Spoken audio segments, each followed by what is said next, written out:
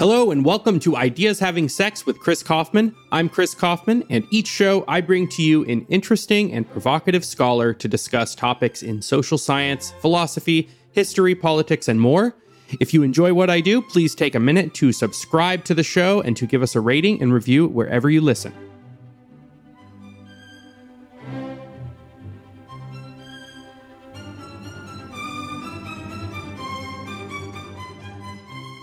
Hello, everyone, and welcome to Ideas Having Sex. My guest today is William E. Nelson. William is a legal historian and a professor at NYU. He is the author of numerous books, including The Roots of American Bureaucracy, The Legalist Reformation, Marbury v. Madison, and his most recent book, which we are discussing today, E Pluribus Unum, How the Common Law Helped Unify and Liberate Colonial America. Bill, thank you so much for joining me. Thank you for having me. So this is a history of colonial American common law. So I guess my first question is, what is the common law in general, and what in particular is distinctive about colonial American common law? The common law in general is the body of law, and body probably ought to be plural rather than body. Bodies of law. I will say the bodies of law administered by three English royal courts: the Court of Common Pleas, the Court of King's Bench, and the Court of the Exchequer. Why three? Like everything else in English history, it's an accident. The three courts were founded to do what they needed to do at different points in time. The body of law is recorded in England in judgment rolls from each of the courts. And I've never really looked at those judgment rolls, but I think what they contain is the names of the parties, the cause of action that they chose to bring, that is the writ they chose to bring, because you didn't just walk into court and say, I, Bill Nelson, have a dispute with Chris Kaufman.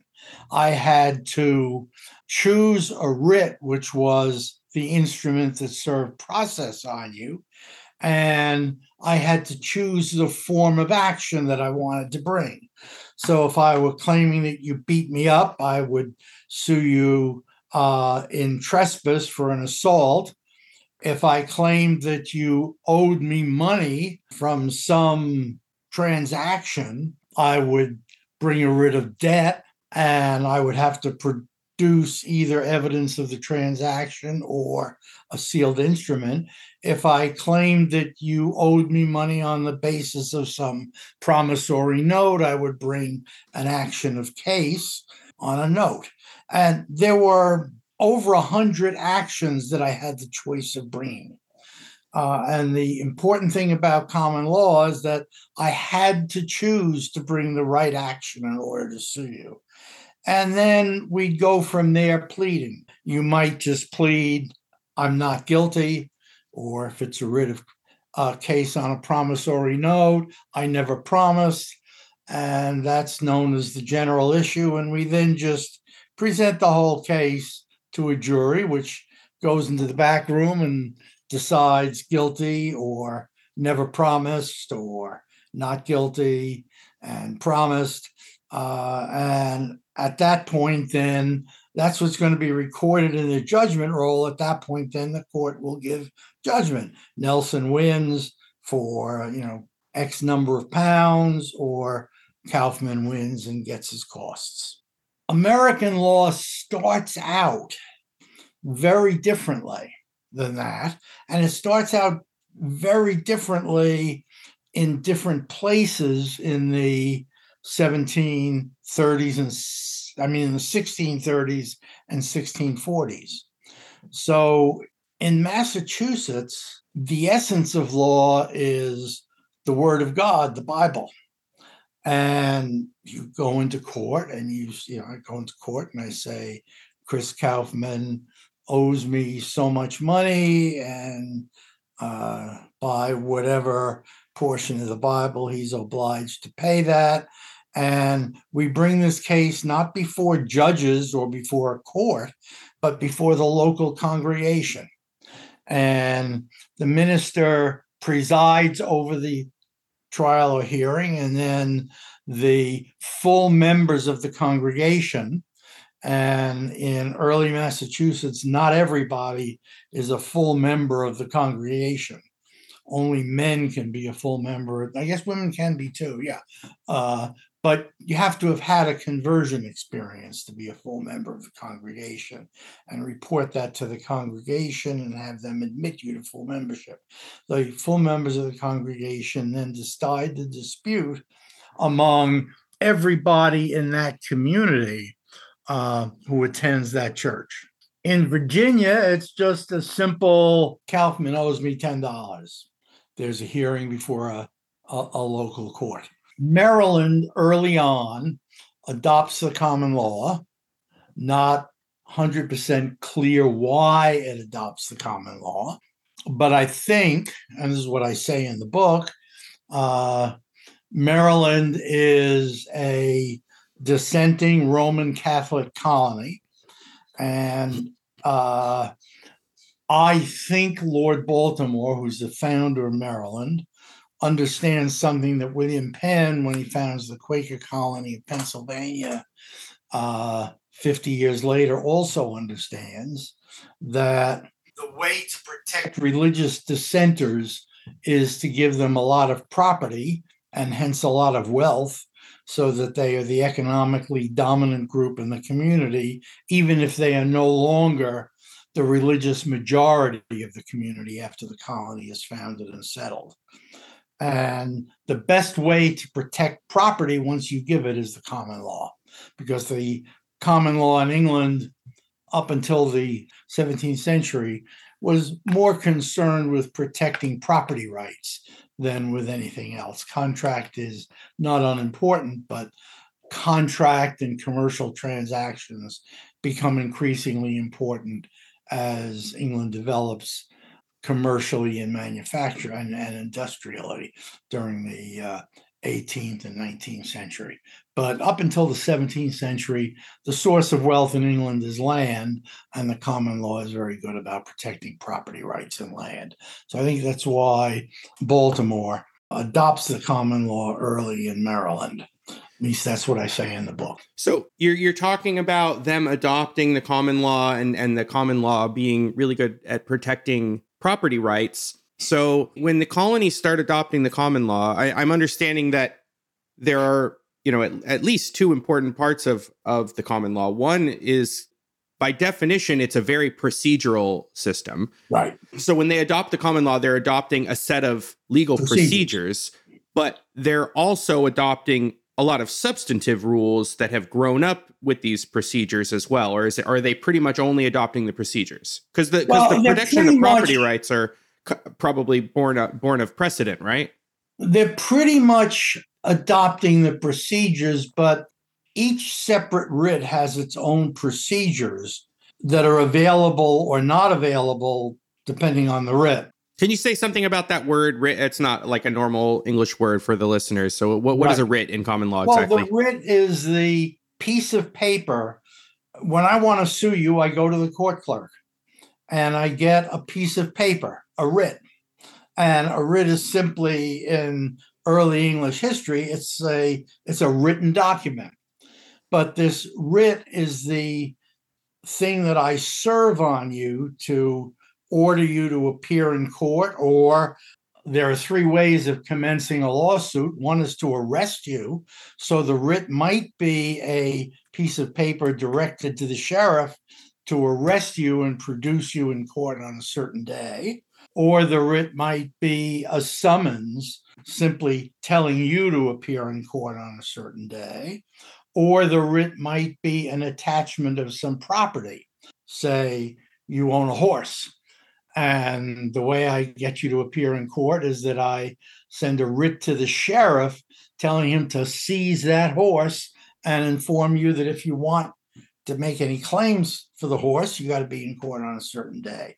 That's the first part of the writ. The other part of the writ is to identify what action I'm bringing against you. Am I suing you in trespass for an assault? Am I suing you in case on a promissory note? Am I suing you in debt on some indebtedness based on something other than a promissory note? And there are these three do not exhaust everything.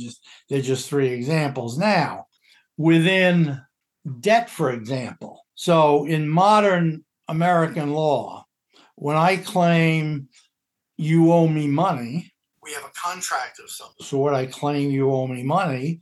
I have to prove that you owe me money because of something I did in consideration of, in return for, a promise on your part to pay or something you did. Say I sell you my car. In modern law, I claim that I gave my car to you in return for which, or in consideration of which, you promised to pay $30,000. Now, with these English writs, the pleadings are different and the defenses are different. If I bring suit on a promissory note, I have to present the physical paper in court, the note with your signature on it, and you can prove that the whole transaction is void for lack of consideration. You signed that piece of paper not knowing what it was, and I gave you nothing in return for it. And that's a defense you have. On the other hand, if I sue you in debt, I don't have to prove any piece of paper unless the debt is a debt on a bond. And you do not have a defense of no consideration. Say that you've done a bond rather than a promissory note. The bond is more technical, and we needn't go into the differences between them. It'll only get more confusing. But let's say I sue you on a bond. You cannot prove as a defense that you gave me that bond for something that I failed to do, and that there's no consideration for the bond. That isn't an available defense in a writ of debt, though it is an available defense in a writ of case. So what the substantive law is, there's no substantive law about whether always in entering into a contract there has to be consideration, something given in return for what the plaintiff is trying to enforce. There's no substantive law on that. There's procedural law. If I bring a writ of debt, you can't offer a defense of no consideration. But if I sue you in case, you do have a defense of no consideration. So yes, there's substance, but the substance depends upon the procedure I've chosen to bring, or upon the procedure that you've chosen to use by the way you plead defenses. I've given you the simple case of I sue you on a promissory note, you plead never promised. That's the general issue. But there's special pleading. You can plead all sorts of particular individual specific things, though you can't always plead them. You can only plead them in certain writs. So did all the colonies, when they adopted the common law, did they all adopt it in the same fashion? Well, let me get back now to Sure. We're looking at the first three colonies that are founded is Massachusetts, with a bunch of New England spinoffs, and legally they're all pretty much the same in terms of the common law. And then Virginia and Maryland. Maryland is the only one that starts with the common law. Now, there's one other colony that's important, New Amsterdam, and it's not following English law at all. It's following the law of the city of Amsterdam. By 1664, when the English conquer New Amsterdam and rename it New York, there are four legal systems in place. There's the Puritan system of New England, the common law system of Maryland, Virginia, which I'll come back to in a second, and Dutch law in New York. Virginia early on adopts the common law voluntarily. It doesn't have to be imposed from above. Virginia adopts the common law, and it adopts the common law because Virginia is initially founded as a corporate entity controlled by the Virginia Company in London, and everything is owned by the Virginia Company. The Virginia Company goes bankrupt. It can't raise enough money to keep the colony afloat. And at that point, you got a bunch of people, several thousand people living in Virginia who were kind of on their own. And they've got land and they got their backs to cultivate the land, and they got a product to sell to England by 1625 when the company goes bankrupt, tobacco. But they need capital. They need to borrow money. And English lenders are willing to lend them money, but they want to know they're going to get the money back. And they feel assured they'll get the money back if Virginia adopts the common law, the writs of debt, case, etc. We'll get them their money back. And so Virginia turns to the common law in order to promote investment from England. And so by 1660, Maryland and Virginia are both following the common law. Further north, it has to be imposed on New York.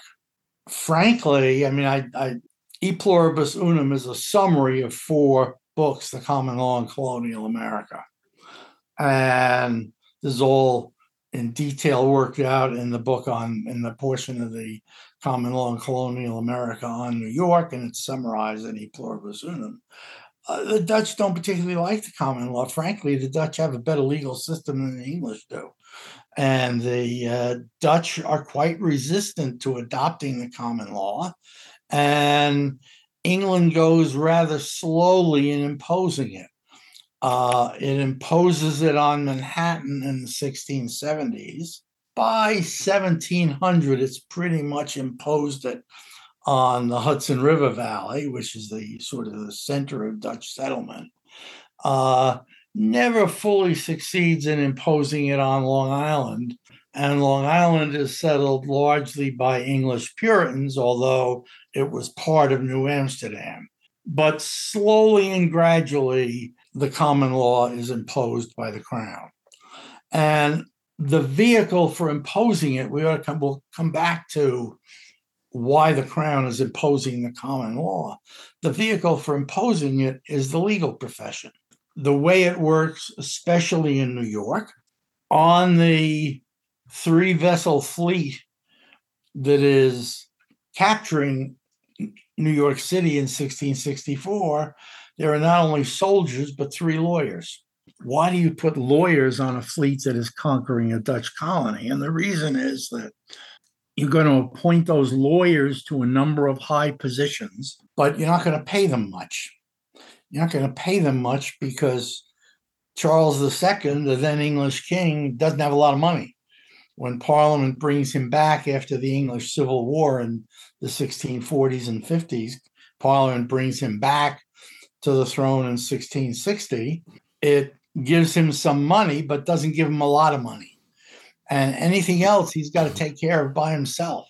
So what he does is send these lawyers over to New York, give them high positions, and tell them that they can, in addition, represent private clients, including private clients before the institutions to which they have been appointed. There's no conflict of interest set of concerns similar to modern conflict of interest.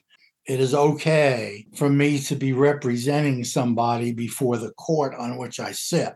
Every court will be a multi-member court.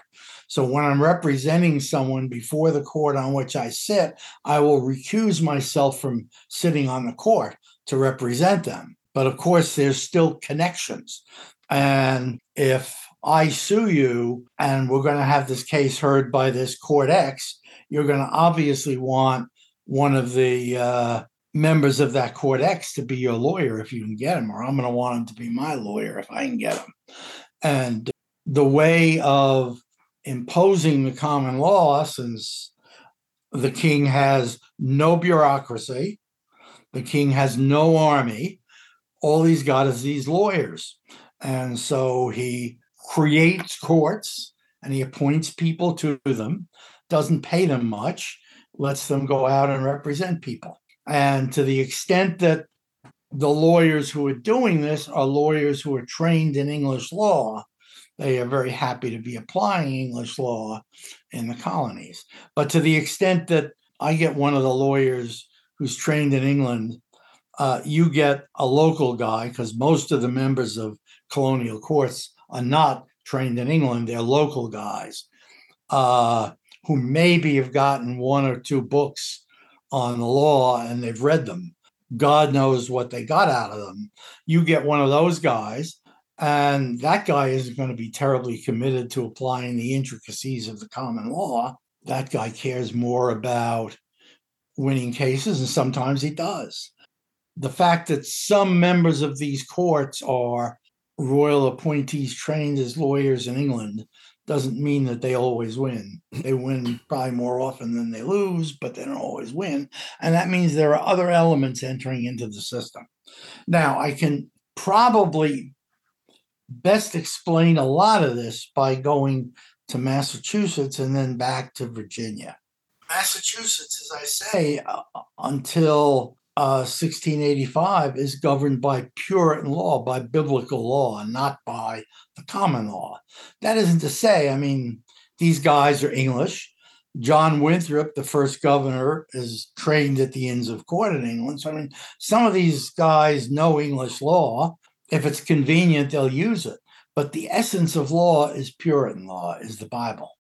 The Crown is not happy with this. The Crown wants to impose the common law on Massachusetts. But how do you do it?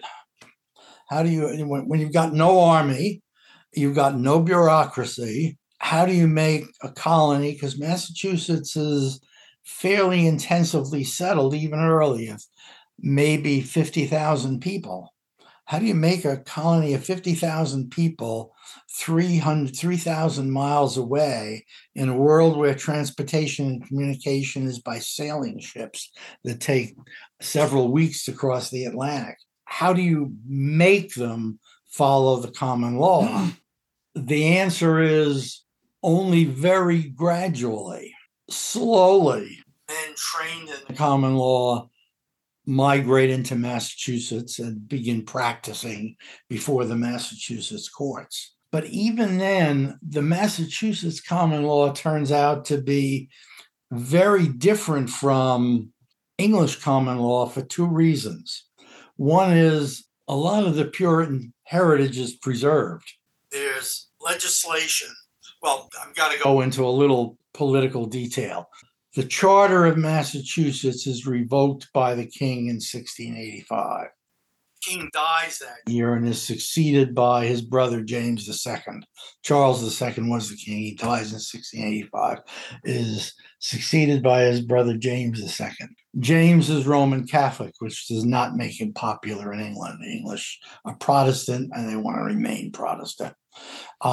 When James has a son in 1688 who will inherit the throne from him, Parliament throws James out of England and invites William III and his wife Mary to become king and queen. They issue a new charter for Massachusetts in 1692, which provides for royal appointment of the judges, or the governor of Massachusetts is going to appoint the judges, rather than what had been the system up until 1685 of having the judges elected by the full church members in Massachusetts. So there immediately is an element that these newly appointed judges for bringing the common law in. The problem those judges have when they try to bring the common law in, they don't really try very hard to bring the common law in. The problem they have is that without lawyers, and there are no common lawyers in Massachusetts as late as 1690. And one appears in the 1630s and he's sent back home. Without lawyers who know the pleading system, it's pretty hard to impose the common law. Gradually, lawyers move in. But the other thing that happens by legislation of the new General Court under the new charter in 1692 is a statute saying that previous Massachusetts law will apply unless it is specifically changed by the general court, the governor, and the Privy Council. So to change Massachusetts law, you have to get the elected general court to vote to do it, the royal governor to sign it, and then the Privy Council can veto it if it wants. The Privy Council does not veto this legislation, which means that old Massachusetts stuff will remain. Without going into detail, by legislation in the 1670s, Massachusetts juries have the power to determine the law. In today's world, judges instruct the jury on what the law is. After 1672 in Massachusetts, they do not. They might, but it doesn't matter because the jury is not bound to follow their instructions. Today, if a judge thinks a jury, in rendering a verdict, did not follow its instructions, the judge will set the verdict aside. The 1672 legislation explicitly prohibits judges from setting verdicts aside. So that in Massachusetts, juries have the final word on what the law is. So when you talk about substance, I'll bring my writ of case against you, or I'll bring my writ of debt against you. And somehow you'll sneak before the jury the argument that I did not perform what I was supposed to perform in return for you owing me money, in consideration of you owing me money. That is, you're pleading lack of consideration to a writ of debt, which common law you can't do. But the Massachusetts jury couldn't care. If the Massachusetts jury thinks that I've screwed you by not performing my promise, or not doing what I was supposed to do in return for your promise to pay me, they'll return a verdict for you. So that law in Massachusetts, in a sense, there is no substantive law in Massachusetts, or for that matter, the rest of New England. The law is what individual juries say on a case-by-case basis. Was there much precedent for that level of jury independence back in England? None. So juries, there is an important case in England in 1670 in a criminal case. William Penn is convicted of, I'm not exactly sure what, it might be sedition. I'm not exactly sure. Penn is a Quaker, and he's convicted of some moderately serious crime, or he's charged with some moderately serious crime. And the judge instructs the jury in England to convict him, and the jury ignores the instruction. The foreperson, or the foreman of the jury, is then hauled into court for violating his oath as a juror to follow the law stated by the court, and the Court of Common Pleas issues a writ of habeas corpus saying that a juror cannot be convicted for obeying his conscience rather than obeying the law. So there is that one case, and that one case is cited a lot for the proposition that the jury ought to be free to control the law. But in all through the South, juries do not determine the law, judges do. It's only in New England and to a limited extent in New York and a limited extent in Maryland that juries determine the law rather than judges. And in any of those cases besides Massachusetts, was it made explicit that juries had that level of independence? Oh, yeah. It's explicit throughout New England. And to some extent in New York? New York is very different. It's not so much explicit. Trial judges in New York can set aside verdicts. But if they don't set aside a verdict, appellate judges in New York do not have power to set aside the verdict. When the case goes up on appeal, appellate judges are just bound by what's in the record. And the record is very sparse and does not give them any basis for setting aside jury verdicts they disagree with. Okay. In Virginia, an appellate judge can set aside a jury verdict. So the important thing about New England And to a lesser extent, New York. New York is a hybrid. To a lesser extent, New York and Maryland. The important thing is that local juries actually determine what the law is. They probably, in ordinary transactions, probably know what the common law is, and they think of the common law substantively rather than procedurally. They know what the common law is in ordinary transactions, and presumably they typically apply it. But we don't really know, since the jury verdict is, reached in a secret back room, and all they come out and say is guilty, not guilty, promise, never promised. Where they never give reasons for why they reached their verdict. Now, to go back to Virginia, I don't know when this happens, but by the 18th century, at least in Virginia, the governor does not effectively get to appoint the judges. If a seat becomes vacant, say, in the county that Williamsburg is in, that county court, the judges of that county court, nominate some other individual to replace the individual who left the seat or died and the seat became vacant. And the judges send that recommendation up to the governor, that nomination to the governor, and the governor has no choice but to appoint that person. If the governor I've got a couple of cases in Virginia where the governor refused to appoint the person, and what tended to happen is that the whole court resigned and the county was left without any government, since the court was the government. So the governor had no choice if he wanted the county to have a government and be governed, because the governor had no army either. I mean, he maybe had 20 men sitting in Williamsburg to protect the governor's palace, but he had no army to send out to the county to make the people of the county do something. So the current members of the county court name who they want to fill the vacancy, and as a practical matter, the governor has no power except to accept that nomination. And I said New York is a hybrid. Local judges have power to set jury verdicts aside. Appellate judges do not. Local judges are appointed by the governor on nomination from the members of the assembly representing that county.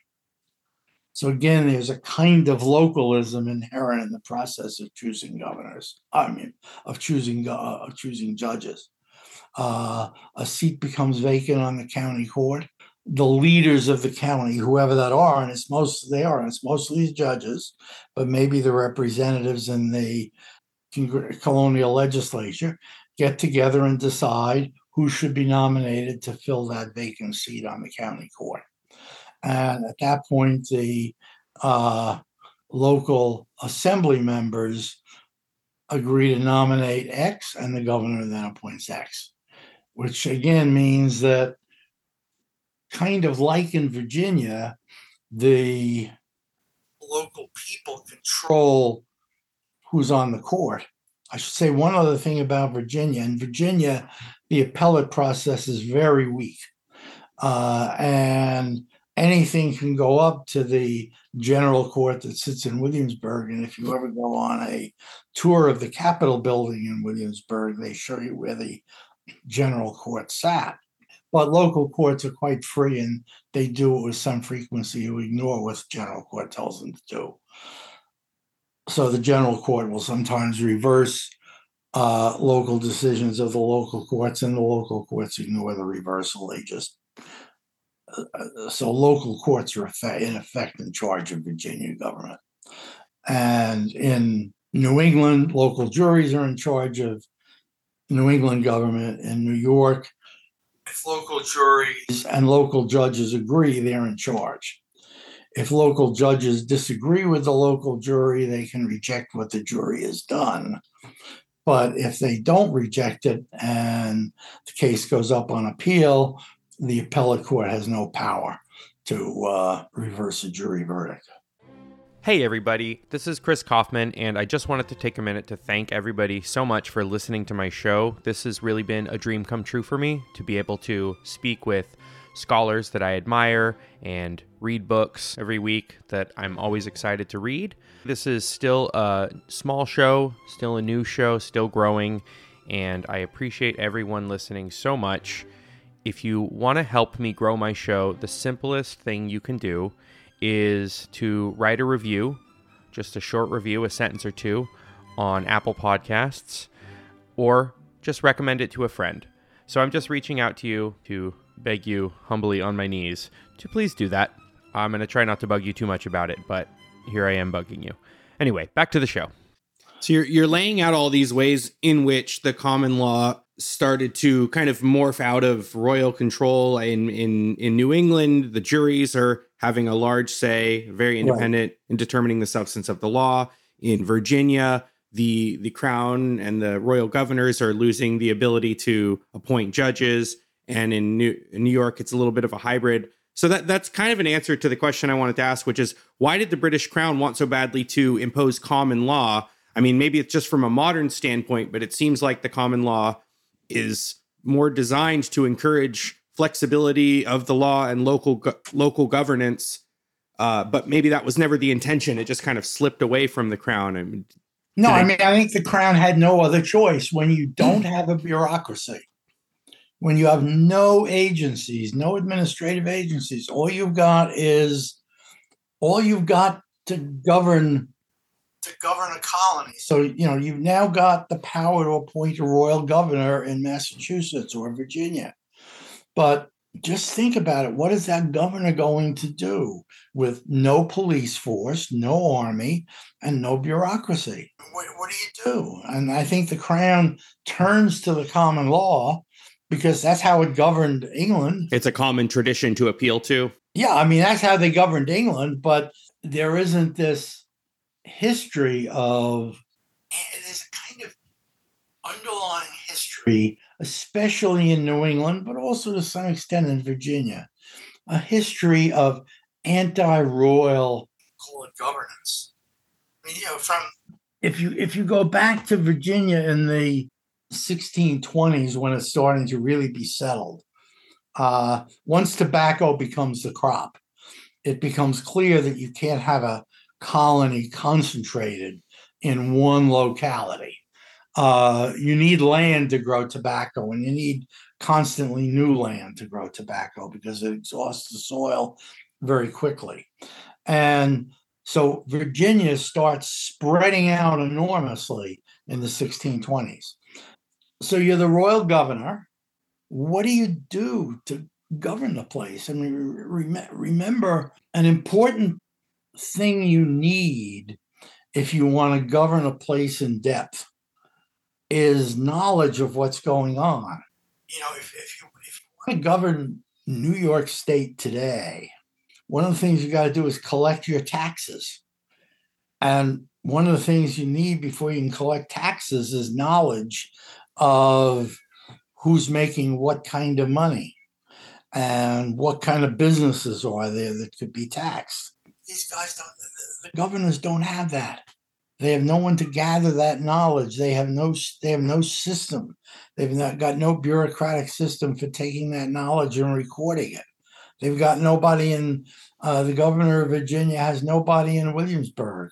Go down and see Williamsburg now. There's no place where there are, go to Williamsburg now or go to Sacramento or Albany now.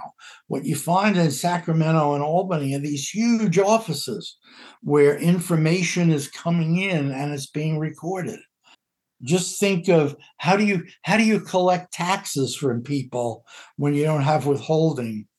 Think of how the withholding system makes income tax collection feasible and how difficult it is to collect taxes without that withholding system from the people who are just making the money and don't have to report anything, especially in a world where Congress refuses to provide the internal revenue agents to go out and investigate what those people are doing.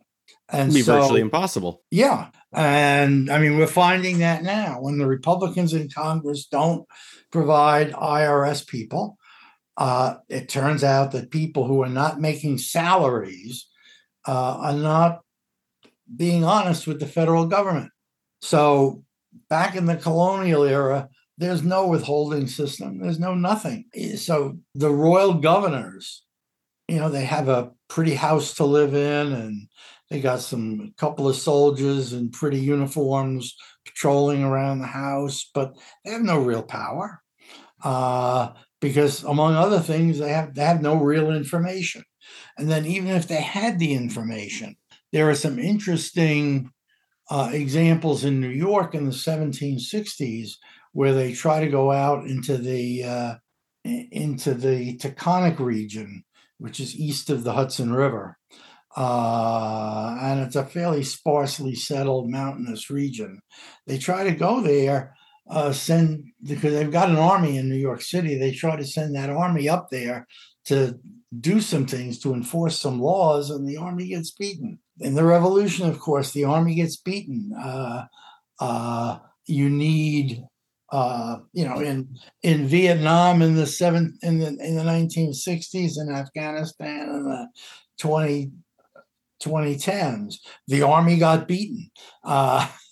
It turns out you need a huge amount of force and a huge amount of cooperation from some key individuals in the local population in order to know who's doing what bad things to you and then capturing them and doing something to them. And the governors just don't have that. And the crown doesn't have that. Parliament is not going to give the king money to enforce the law in the colonies and then start collecting taxes in the colonies. The Parliament wants to keep, after 1660, Parliament wants to keep the English kings relatively impotent. It's an important element of protecting freedom in England.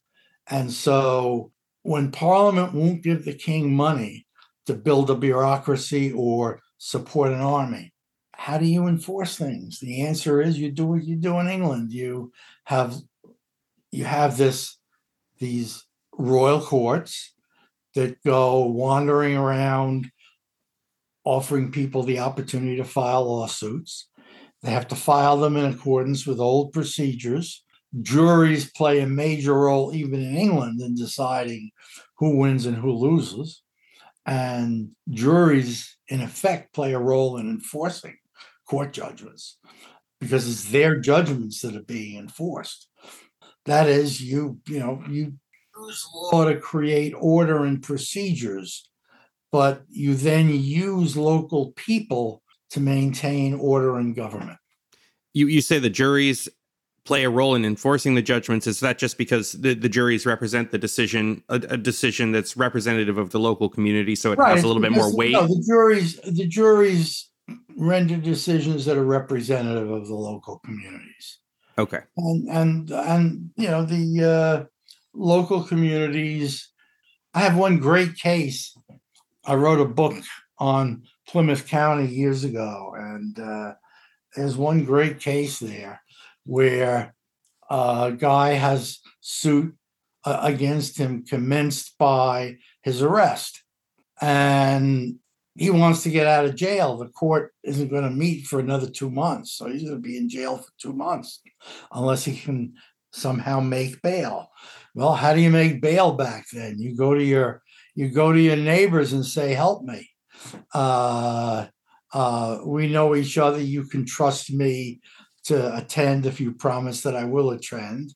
Local people give me bail." And he does this through the local church.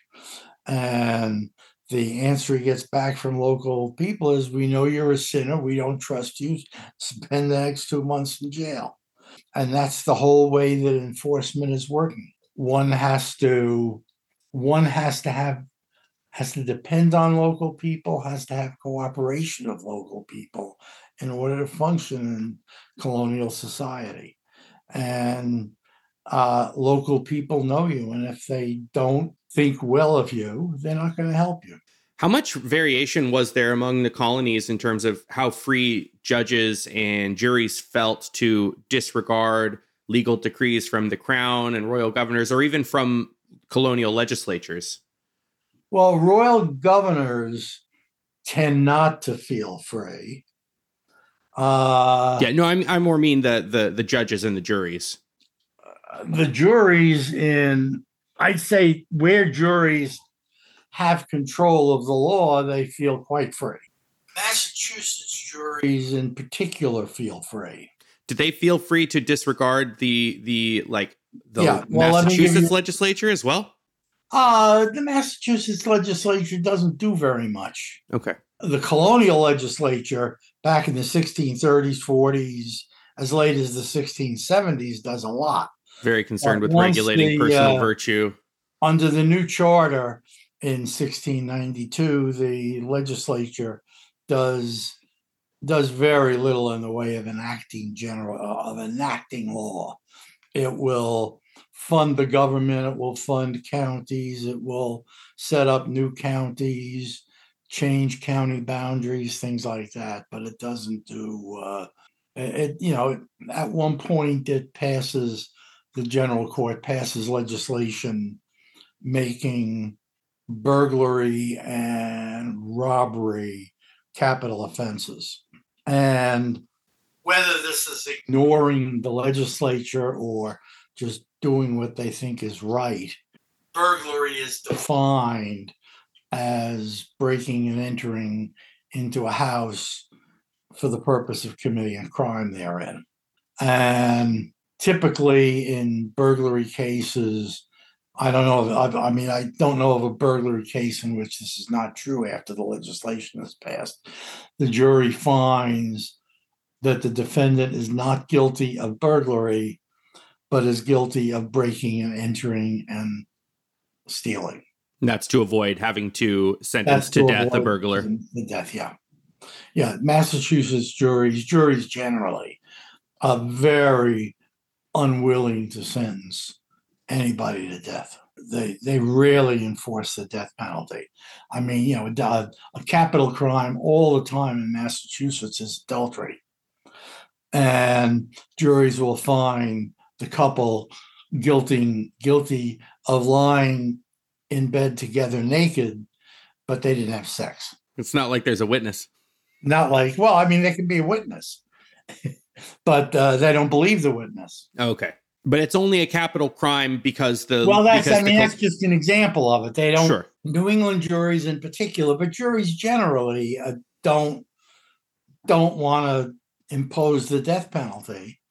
And I would say that's true to some degree, even on African American defendants in the South. Juries are hesitant about even putting slaves to death. Those slaves will be executed. If a slave is accused of raping a white woman, he'll probably be put to death. But juries are hesitant even in putting slaves to death. They just don't like the death penalty. Relative to colonial legislatures and royal law, how did the common law treat slaves and free blacks and Native Americans in general? Let me give you now, before we do that, let me give you willingness to violate English law. Sure. Or English policy. So I'll give you a couple of examples. One example is Irving against Craddock in Massachusetts in 1761. The customs collector seizes a ship, accuses it of smuggling, takes it before the local vice admiralty court. The vice admiralty court is sitting with all English placemen as judges and no jury. And the vice admiralty court condemns the ship for smuggling. At that point, the owner of the ship sues the customs collector for trespass for seizing his vessel wrongly, illegally seizing his vessel. And the case goes before a local jury, before the local county court. It goes before a local jury, and the judges charge the jury. The local judges charge the jury that they should return a verdict for the ship owner a big verdict for the ship owner, because the people are tired of what the customs collector is doing, trying to collect customs duties, and will not accept it any longer, and will rise up if a verdict is rendered in favor of the customs collector. And the jury returns a verdict in favor of the ship owner. The customs collector then appeals to the superior court, appointed by the governor, and pretty much consisting of judges loyal to the crown. Those judges charge the jury that this case has already been decided by the Admiralty Court, and the Admiralty decree is binding on them, and therefore they must return a verdict in favor of the customs collector. And the jury returns the same large verdict in favor of the ship owner. At that point, the governor consults the judges, and they all agree this is what Massachusetts law permits. There's nothing we can do about it. Though the effect of this is to make it very difficult to enforce the smuggling laws. If the customs collector, when he seizes a ship, is going to have a case brought against him for the value of the ship and the cargo or more. And so they're quite willing to disobey English law. Now let me go to Pennsylvania, what the Supreme Court does in Pennsylvania. Now, Pennsylvania is not a royal colony.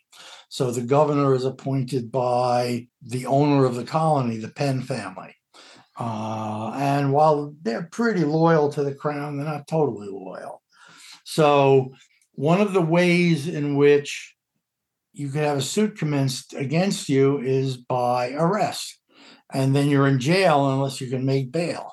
So Parliament passes legislation during the French and Indian War prohibiting the arrest of members of the Royal Military. Somebody in Pennsylvania brings a suit against a member of the Royal Military by having him arrested. The army goes before the highest court in Pennsylvania and says, Parliament has said you can't do this. And the court says the plaintiff won't have a fair, adequate chance to recover his judgment that he deserves to recover unless the soldier remains in jail. Case decided, statute of Parliament ignored. This is how free do they feel now? I can't give you numbers. The records just don't enable you to do that. But it's common enough. It's common enough.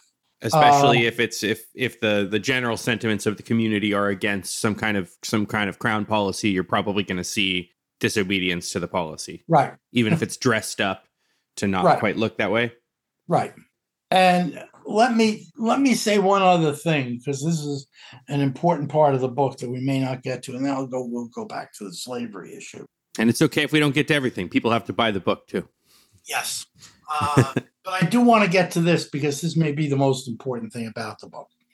Starting with the Zenger case in New York in 1735, which a lot of people will know about. I don't want to talk about it, but starting with that case, the legal profession has been gradually increasing in the colonies. Initially, as I said, the lawyers are appointed to do royal jobs, and that becomes the instrument through which they gather clients. I'm an agent of the king for this. Come, I'll represent you. We'll get a good deal from the king. By the 1730s, that's beginning to change, and lawyers have to make their money in other ways, often by representing people who want to litigate things with the crown rather than work with the crown. And over the course of the next 30 years, a group of lawyers develop who are rather regularly litigating things with royal governors, with royal officials of one kind or another. A kind of, we'll call them an opposition group of lawyers appears. And that opposition group of lawyers gradually develops a set of arguments, and they're in contact with each other across colonial boundaries. Even in the Zenger case, the guy that's representing Zenger is a lawyer in Pennsylvania, not New York. These lawyers are in touch with each other, and the ideas go back and forth between the colonies. And by the 1760s, they've developed what I'm calling I'll call a kind of constitutional argument of independence. That yes, we're colonies of Great Britain. Yes, we're part of the British Empire. We don't want to leave the British Empire, but we are self-governing. We govern ourselves, and we govern ourselves on the basis of what's good for us and what we need. So when Parliament passes the Stamp Act in 1765 to effectively tax the colonies, there's a lot of opposition to it, including from among these lawyers. So I've skipped over a lot of territory, but these lawyers bring cases in New England, Virginia, and South Carolina, claiming that the Stamp Act is unconstitutional. And they win. Local judges say the Stamp Act is unconstitutional. A Virginia county court, for example, when the issue is presented to it, they say the Stamp Act doesn't apply here. It's null and void because it's unconstitutional. I won't go into the South Carolina case is the clearest case where in a civil suit between two parties, the Stamp Act is relevant, and the court by a 4-1 vote concludes that the Stamp Act is null and void and doesn't apply, and gives judgment for the party who's acting in violation of the Stamp Act. Can I linger on that for a second? In modern parlance, when a law is found unconstitutional, it's relative to the United States written Constitution. Is that the language they used back then? This is obviously before, because the Constitution is the British Constitution, which is unwritten. But so they don't use the word unconstitutional. They just say it's null and void. It's against traditions. Okay, they do. They don't say it's against tradition. They say the Virginia court is very explicit. It's unconstitutional. And the South Carolina court doesn't use that word, but they say that enforcing the Stamp Act will upend the Constitution of the colonies. I think it's the same thing. Massachusetts. So, James Otis is a key lawyer in this.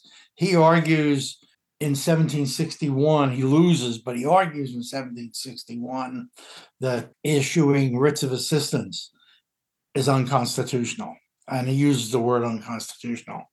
He loses. Then in 1764, right before the Stamp Act, he writes a pamphlet, a big important pamphlet, The Rights of the British Colonies Asserted and Proved. It's reprinted everywhere. And in that pamphlet, he has an extended argument about why acts of parliament can be unconstitutional, violating the unwritten norms of the English Constitution. So we've got these Stamp Act cases in 1766, basically, in South Carolina, Virginia, and New England, holding the Stamp Act unconstitutional. I argue in the Marbury against Madison book, the first state case after the Revolution, holding something unconstitutional or arguing that something might be unconstitutional. They end up holding it constitutional, but they give reasons why it might be unconstitutional, is a Virginia case from 1782. That's the first time we see this in print, in official reports, cases holding legislation or talking about maybe legislation is unconstitutional. And the question is, where does this crazy idea come from? I'm arguing that Marbury against Madison is not important. In the Marbury book, I'm arguing that Marbury against Madison is not important for holding the 1789 legislation giving the court the power to issue writs of mandamus. The Judiciary Act of 1789 is not holding that unconstitutional, is not important. What is important is Marbury changing when that doctrine of judicial review will be used. In the Stamp Act cases, in many of the early state cases, holding legislation unconstitutional is used in highly political contexts, like the Stamp Act. Marshall says in Marbury, we're not going to do that. We're only going to hold legislation unconstitutional when it is clearly against the law. And we will never decide cases politically, and we will never decide political cases. And I think Marshall is, when he's holding the Judiciary Act unconstitutional and making it clear that the doctrine of judicial review exists in the United States, trying to say, yes, we have it, yes, we'll do it, but we aren't going to do it in political circumstances. And that then raises questions today about political decision-making by the current Supreme Court. It might be that Dobbs, for example, is wrongly decided because it's entering into politics. It might be that Roe against Wade in the first place was not really a legal decision, but was a political decision.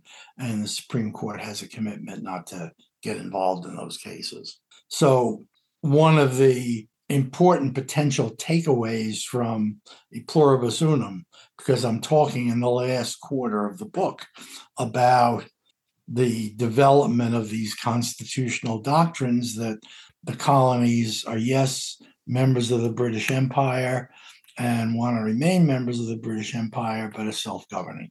And the idea of that is something constitutional. So one of the takeaways from the book might be that, yes, this idea of unconstitutionality is not a new 19th century American idea. It's an old idea. But it was just shaped to be a less politicized idea?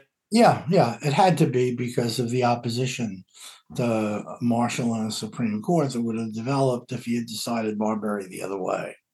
Now, you want to ask me something about slavery? Yeah, I'll just ask the question again. So relative to the colonial legislatures and to royal law, how did the common law in colonial America, how well or poorly did it treat slaves, free blacks, Native Americans, basically all the classes of people that tended to be not treated well by law until, relatively recently? It depended. Nowhere does I think I'm prepared to say nowhere does the law treat Native Americans fairly in any sense. I mean, they will give Native Americans a trial by jury, and they might find the Native American not guilty of some crime that he or she has been accused of. But if it came, for example, to any claim about land, the Native Americans are always going to lose. The colonies were about taking Native American land and moving west. And that's true from very early on. And I don't think I've seen a single case of litigation between a white man and a Native American over land where the Native American wins. And is that generally the case is that the case in maybe rare circumstances when Native Americans made any attempt to live amongst the colonies? I understand that they're trying to take tribal land, but that's hard. That's awfully hard to tell, because it's awfully hard to tell whether someone who's trying to assimilate, some Native American who's trying to assimilate to the colonies, is a Native American. Okay. Yeah, it might not show up in the court records. It won't show up in the court records. Okay. So that's impossible to tell. But certainly a dispute against a separate native tribe, they're always going to rule in favor of the colonies and confiscate the land. Yeah, I mean, they'll make treaties saying, you tribe, you have this land, and then 20 years later, they'll violate the treaty. If it's necessary to kill Native Americans to get the land, they'll kill them. Land is extremely important, and white men have the view that Native Americans don't know how to use it. And then what about the treatment of free blacks, for instance? Do they have standing in general in trials? Yeah. Now, as I say, that will vary. So let me give you a couple of examples. So rarely does Parliament intervene.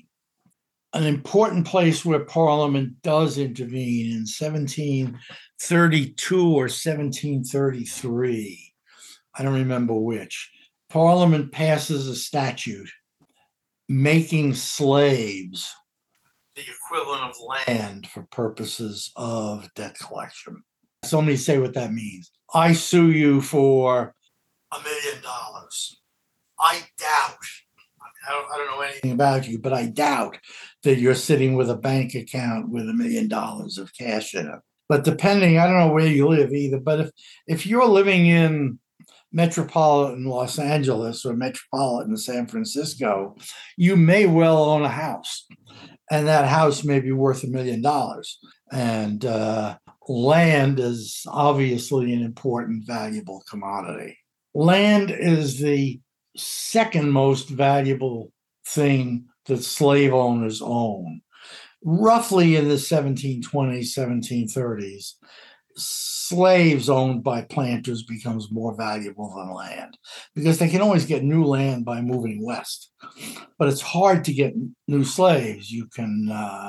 The planter can help this along, as many planters do, by visiting the slave women in their headquarters at night. But it's becoming expensive to buy slaves, and there's a limit to how much you can increase your slave population through reproduction. So the slaves by around 1730 become a more valuable asset than land. Now, so I want to sue a planter, or let's say I want to sue you. You're a planter in 18th century Virginia, and I want to sue you. You clearly don't have cash. You owe me a lot of money because you never have the cash to pay me. I'm sending goods to you from England all the time, and you owe me a ton of money. I thought that I could collect that ton of money from you by seizing the land you own and selling it, but your land is no longer worth that much. Your slaves are what are really valuable. Well, it turns out that Virginia has had a series of pieces of legislation saying that if I sue you for debt, I cannot sell your slaves to collect that debt. The Virginia legislation from 1690 or so on is constantly changing. It's rather imprecise, but much of the time, at least, Virginia prohibits the sale of slaves for a creditor of yours to collect debts from you. And when slaves become the most valuable item that planters own, Parliament passes legislation making slaves subject to debt collection by saying that it be treated as land. Okay, but this is an act of Parliament, not a development of the colonial common law. Right. Now, what's interesting about this, in places where judges determine the law, even in Virginia, judges are obeying that legislation and allowing the sale of slaves, requiring the sale of slaves. Typically, of of planters who have died, they usually wait till death has occurred, and then then the debtor's debts have to be worked out at death. There isn't enough property or cash to pay the debts off, so they then authorize the sale of slaves. And judges in Virginia and South Carolina routinely do this. Juries in New England do not. I've got a case in New England where a collection of debt is going on. The creditor seeks to sell the slaves and pleads the act of Parliament as a basis for doing it. And the case goes to the jury, and the jury does not award the sale of the slaves to pay the debt. We don't know why. It could be that, this is always the problem with jury verdicts. It could be that the jury is finding that the debtor did not own the slaves. And obviously, if you don't own slaves, they can't be sold to pay your debt. They're not your property. But Southern judges routinely allow the sale of slaves to pay debts. New England juries do not. Another thing is, here's a weird set of cases. As I think I mentioned, fornication is a crime throughout colonial New England. Maybe I didn't, but it did in the book for sure. It's in the book, yeah. So in Massachusetts, black man and a black woman who are not married have sex. And in Virginia, this is if the bull and the cow in Virginia have sex, that's fine. Who cares? You get a calf out of it. And this is how they viewed slaves, essentially. Yeah. I mean, you get some veal chops out of it. In New England, the court says, these are people. The wrath of God will come down on us if they have sex as well as if white people have sex with each other when they shouldn't. So we're going to prosecute them for fornication. Next case that comes up, the couple says, well, we want to get married, but they're two slaves owned by two different people. And the court says, well, you've got all the natural propensities that people have. You're people, and we're going to prosecute you if you have a relationship without getting married. So, of course, we've got to allow you to get married. So in Massachusetts, at least, I don't want to say New England generally, in Massachusetts, at least, African Americans can get married. That then involves certain assumptions about, can you sell one of them off to Virginia and separate them? I think not, though that isn't clear.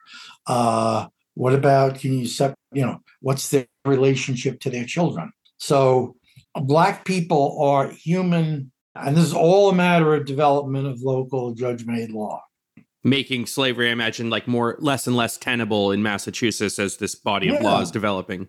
Yeah. Who wants to be charged now with having a slave and a slave's child? Maybe they can't live together. One of them is your slave and one of them is mine, but they have to be permitted to get together at times, and they'll have children, and one of us is going to be responsible for that child, because they can't be responsible for the child. They don't have any assets. Did it ever come up where there might be, say, a free Black man and a slave Black woman have a child, and the free Black man brings suit over parental rights, like relative to the slave owner? I don't know if that specifically happened, but I can just imagine these kinds of conflicts.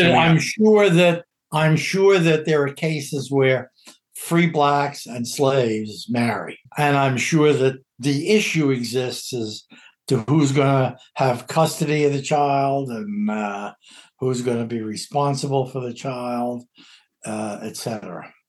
And the recorded cases don't give us enough information, but it does seem that slavery and slave family life becomes an entirely different phenomenon in Massachusetts from what it is in South Carolina.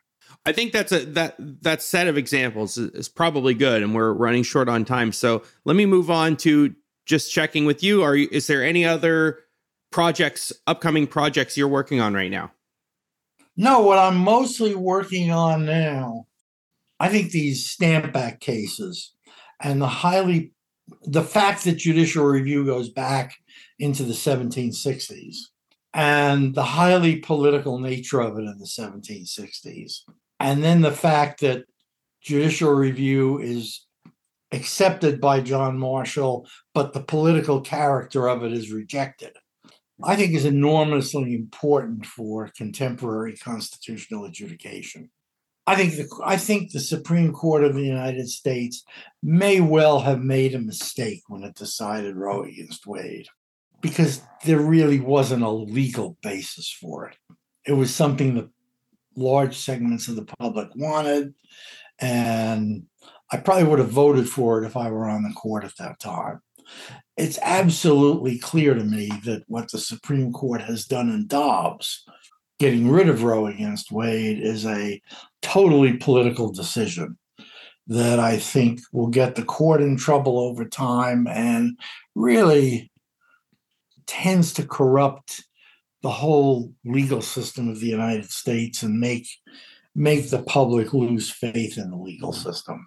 So I think that this idea that the court should avoid political decision-making, at least most of the time, and keep its nose to the grindstone of the law only, is probably the right thing for the court to do. And I think that John Marshall saw that in 1803.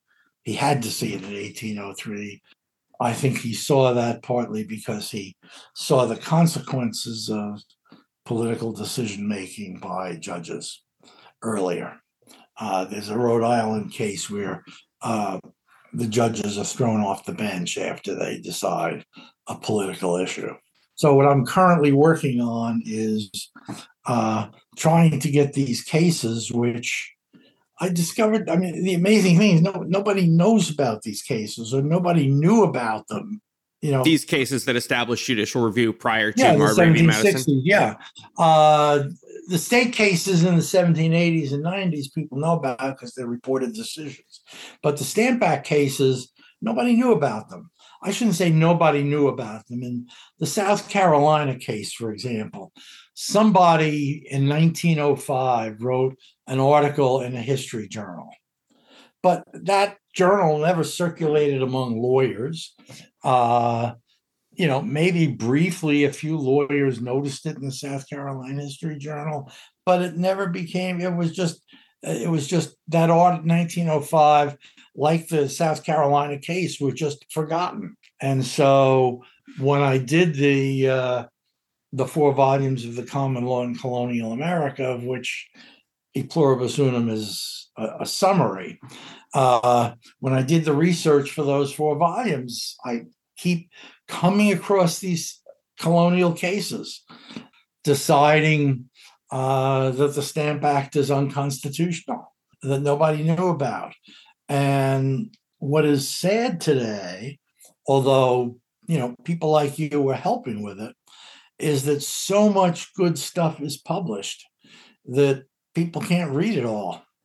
So the 4 volumes on the Common Law in Colonial America, and for that matter, E Pluribus Unum, have not reached the legal profession. And what I'm working on now is trying to write a series of articles for law reviews that will bring these cases to the attention of the legal profession.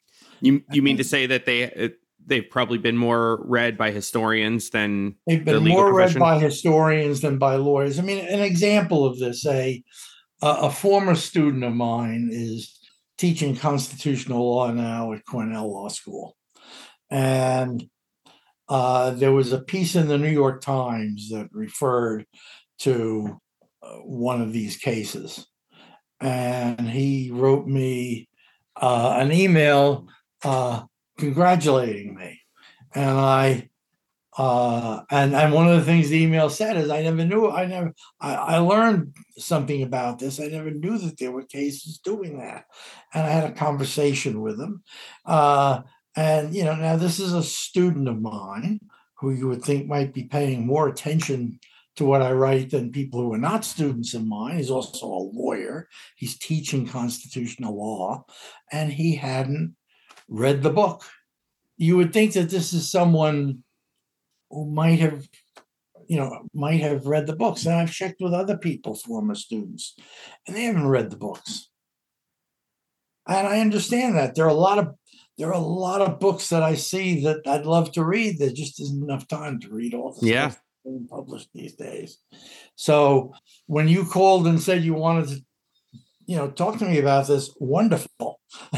I'm eager to talk. I want, it seems to me that the role of law in colonial government generally is something that we should care much more about than we do. And this particular thing about the kind of intrinsically political nature of judicial review, but Marshall's attempt to reject the political ways of using judicial review, because as a political matter in deciding Marbury against Madison, he had to reject it.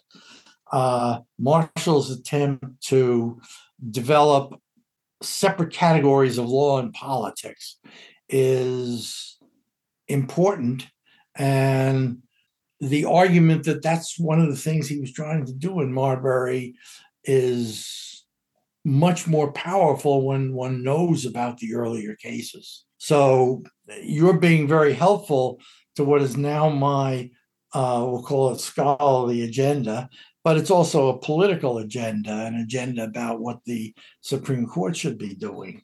My agenda to get the court out of politics, to have it, and the only way to do it is to have it take itself out of politics.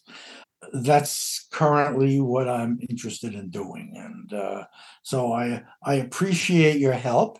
I'm certainly happy to have people think about other aspects of the book. I mean, the other most interesting aspect for me is the intensely local character of government in the 18th century. That was an especially interesting part of the book for me as well. When you read about that local government and realize that that's the only way things could work, and they could only work that way if the British were willing to compromise. So the Pennsylvania court keeps the soldier in jail. I guess we got one less soldier to fight the French, but we can live with that. And the stupidity of the crown in trying to tax the American colonies. Would we, if the crown had continued in this sort of, it's throughout the 18th century in a kind of compromise mode. These colonies are very loyal to us. They're part of the empire. They're an important part of the empire. We make a lot of money off them, but we've got to let them do a lot of things by themselves. There was all of colonial government in the 18th century is a compromise. And I guess another important thing about the book is how well this compromise worked until the crown was no longer willing to compromise. It insisted, for local political reasons back in England, that it had to get some tax money from the colonies. And the colonies just weren't prepared to pay. So let's have a war on independence over it. And England upset the lawyer class so much in particular. Yeah. So I'm a big fan of compromise. I mean, that certainly is another thing that is very troubling to me about current American politics. The unwillingness of both my friends on the left and people on the right to compromise with each other. Do you have any recommendations you'd want to give for books that would complement this book especially well, or emphasize some of the points that you just have been making about compromise and a less political, whatever you want to recommend? And keeping in mind, I will also link to your other works that touch on this as well.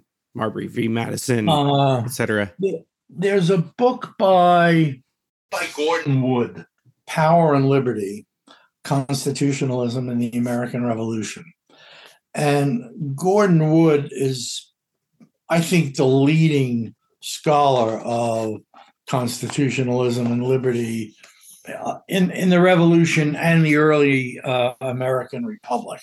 And this book is kind of a summary of his life's work. He's written a book that is widely known, and I'm forgetting the title of it now. He's written a number of books, and this is a under 200-page summary of his life's work. And it's a good, highly readable book. Oh, that's great. I'll include that on the show notes so people can check that out if they want to as well, in addition to your own book. Where can people go to find you if they want to keep up with your ongoing work and projects? Good question. I mean, I really don't know. I'm 83 years old and feel that my body is failing me. And I don't know how much more I'm going to do. I mean, I clearly can't do The Legalist Reformation, which is a book on New York, is based on about 400 volumes of New York cases in the Court of Appeals cases, and then cases in the New York Supplement, the lower courts.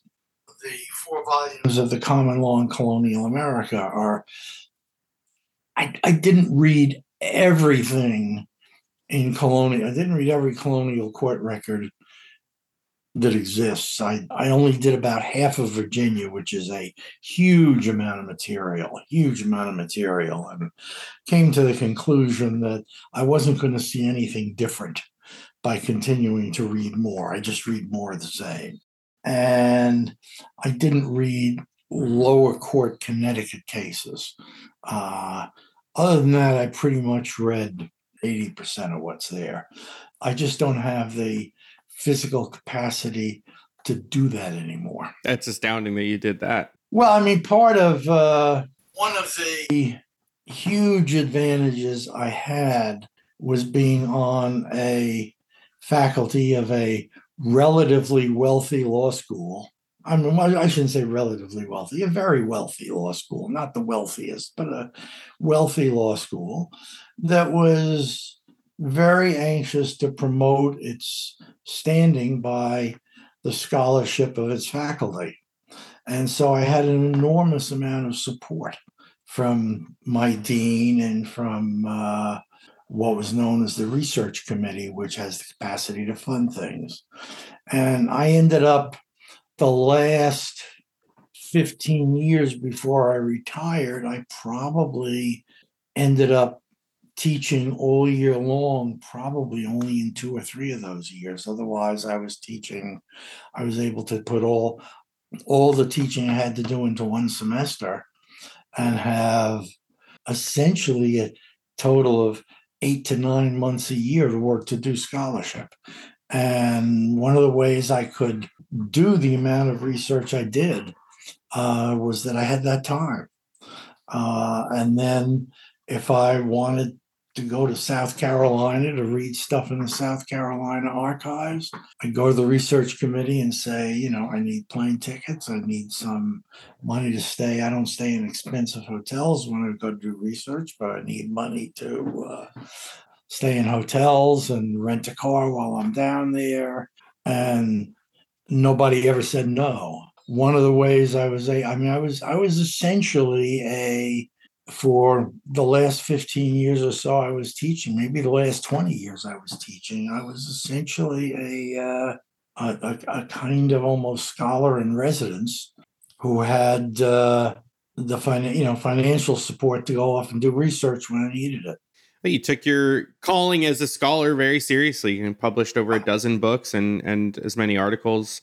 Other than the minimal amount of teaching that I had to do, and I often didn't pay much attention to it, I didn't do anything else. I mean, a lot of law professors go off and do a lot of very good things. And I didn't. I just did scholarship. I think that's no longer possible. It wasn't possible 100 years ago. And I think it's not possible anymore. Well, you've done a lot and it's impressive. I think that's owed largely to the circumstances rather than to me. Okay, I'll accept your modesty. Yeah. No, I did believe that if we're going to get essentially pretty cushy jobs, we're not actually required to do much of anything. I'll just appear in class maybe 6 hours a week for a few months.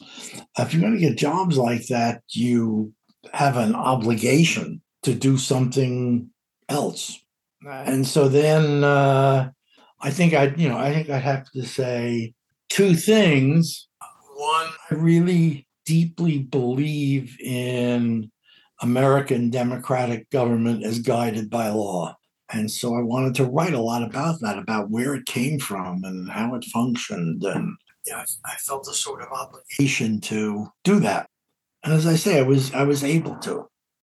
I think as far as where to find all the work that you have done, I'm going to include a link to your institutional page, your NYU page, which will have a link to all of your books and articles. I'll include that, and I'll include an Amazon link to Pluribus Unum. And it turns out that everything is still in print in one place or another. Yeah, I haven't finished them, but in addition to this one, I picked up The Legalist Reformation and about halfway through The Roots of American Bureaucracy, which I'm really enjoying. I think that's my best book and maybe the most important book. It is a very different view of bureaucracies. I mean, I see bureaucracy as, I guess generally, I think that good government finds it hard to do anything. Most of the time, government needs to be there for when we need it. But most of the time, the world is best when government doesn't do very much. And bureaucracy is one of the ways of enabling government to do what is needed. But it's also one of the ways of obstructing political leaders from doing what they want to do when it really isn't needed. My guest today has been Bill Nelson, and his book, once again, is E Pluribus Unum, How the Common Law Helped to Unify and Liberate Colonial America. Bill, thank you so much for joining me on Ideas Having Sex. Thank you. Thank you for listening to Ideas Having Sex, where we have stimulating conversations on social science, philosophy, history, politics, and more. If you're a fan of what I do, please take a minute to subscribe to the show and to give us a rating and review wherever you listen. I'm Chris Kaufman. Thanks for listening.